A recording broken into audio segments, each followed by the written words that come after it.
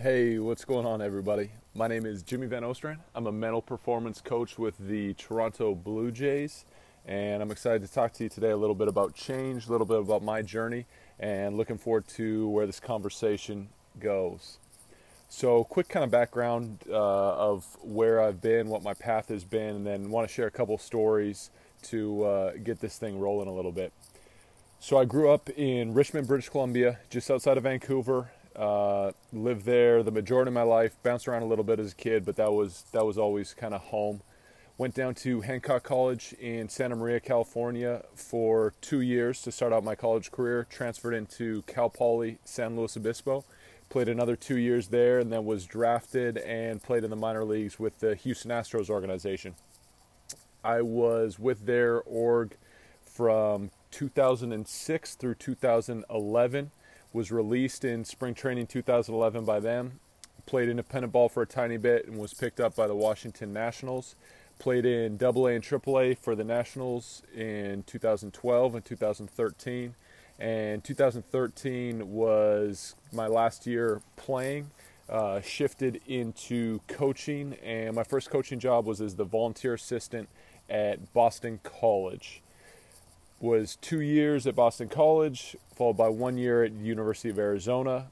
Had got an opportunity with the Seattle Mariners and had my first mental skills job with them in 2017. 3 years with the Mariners, and that takes me to what I'm currently doing right now, which is the Major League Mental Performance Coach for the Blue Jays. But as Bernero was kind of breaking down with me where he wanted to go with this conversation and talk about change and talk about how things kind of evolve, there's two stories that really stand out for me as kind of dramatically changing the path of my career or what I was doing. So the first one involves the transition from Boston College to the University of Arizona. So I'd been at Boston College for 2 years as a volunteer assistant. Really enjoyed my time there with Mike Gambino, Greg Sullivan, Jim Foster, Scott Friedholm. But I was wanting to get back towards the West Coast. And my family is back towards the West Coast. You know, a lot of things were back there, and I wanted to move back in that direction. And there was an opening. Jay Johnson had just taken over as the head coach at University of Arizona. Now, University of Arizona has always been a special place for me. It's where both of my parents met. They went to school in Tucson, and it was somewhere that I was familiar with and had a lot of pride in that program and that university.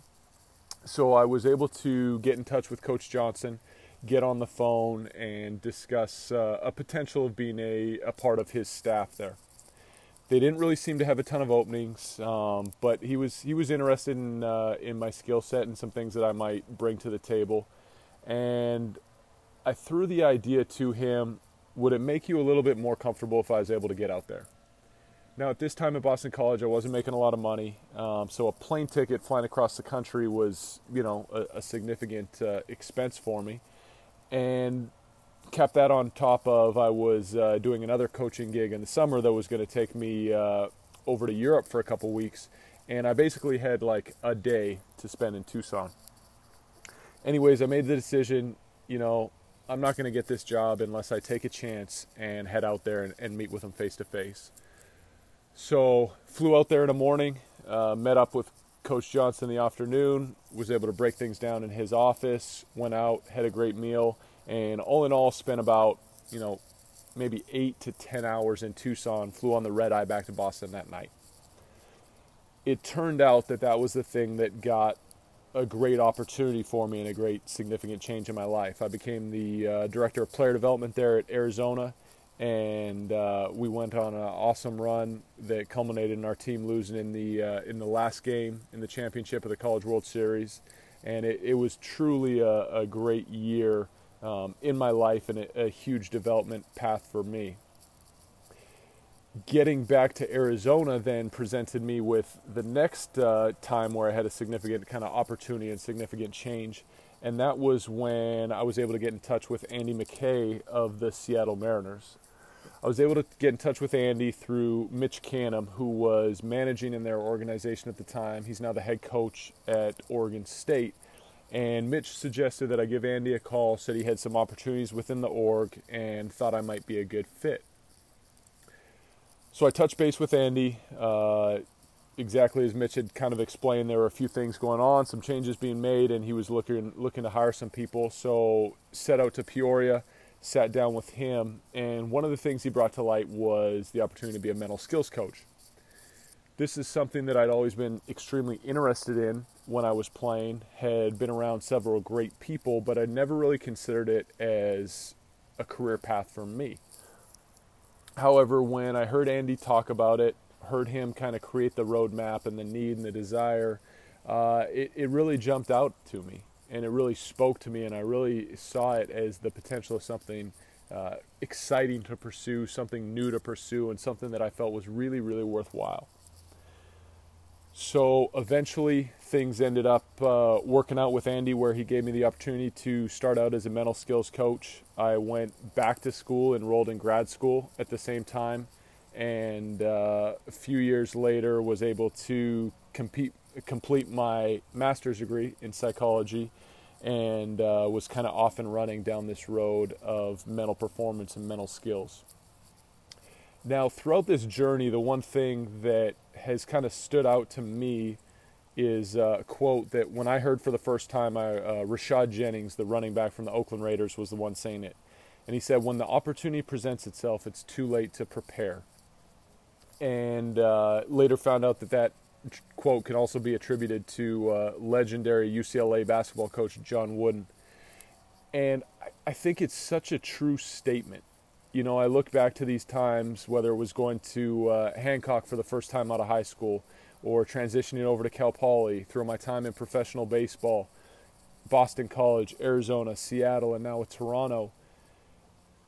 When these opportunities show up, it's too late to prepare. Now, obviously, you can prepare for the interview. You know, you can prepare and do your homework on that day, but you can't put in the hours, days, weeks, months, years that are dedicated towards taking advantage of these opportunities when they show up. There's kind of two distinct parts of my career. I'd say the first 12 years after high school, when I was pursuing my professional baseball career, it was all about me. And then now over the last 7 years of coaching, it's been all about helping other people. And I think both parts of those journeys have been incredible for me. I've learned a lot, formed a lot of friendships, formed a lot of relationships, been a lot of hard work. It's always about being kind of like doing the right thing and finding ways to get better and pursuing excellence.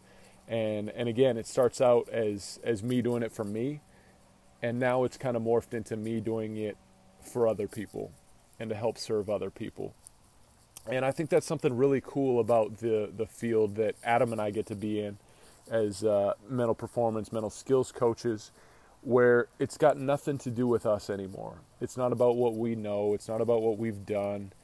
It's about what we can contribute to others to help them live their dreams and help them accomplish the things that they're wanting to accomplish, and help our teams accomplish things that we're trying to do as a group of collective individuals with common purpose.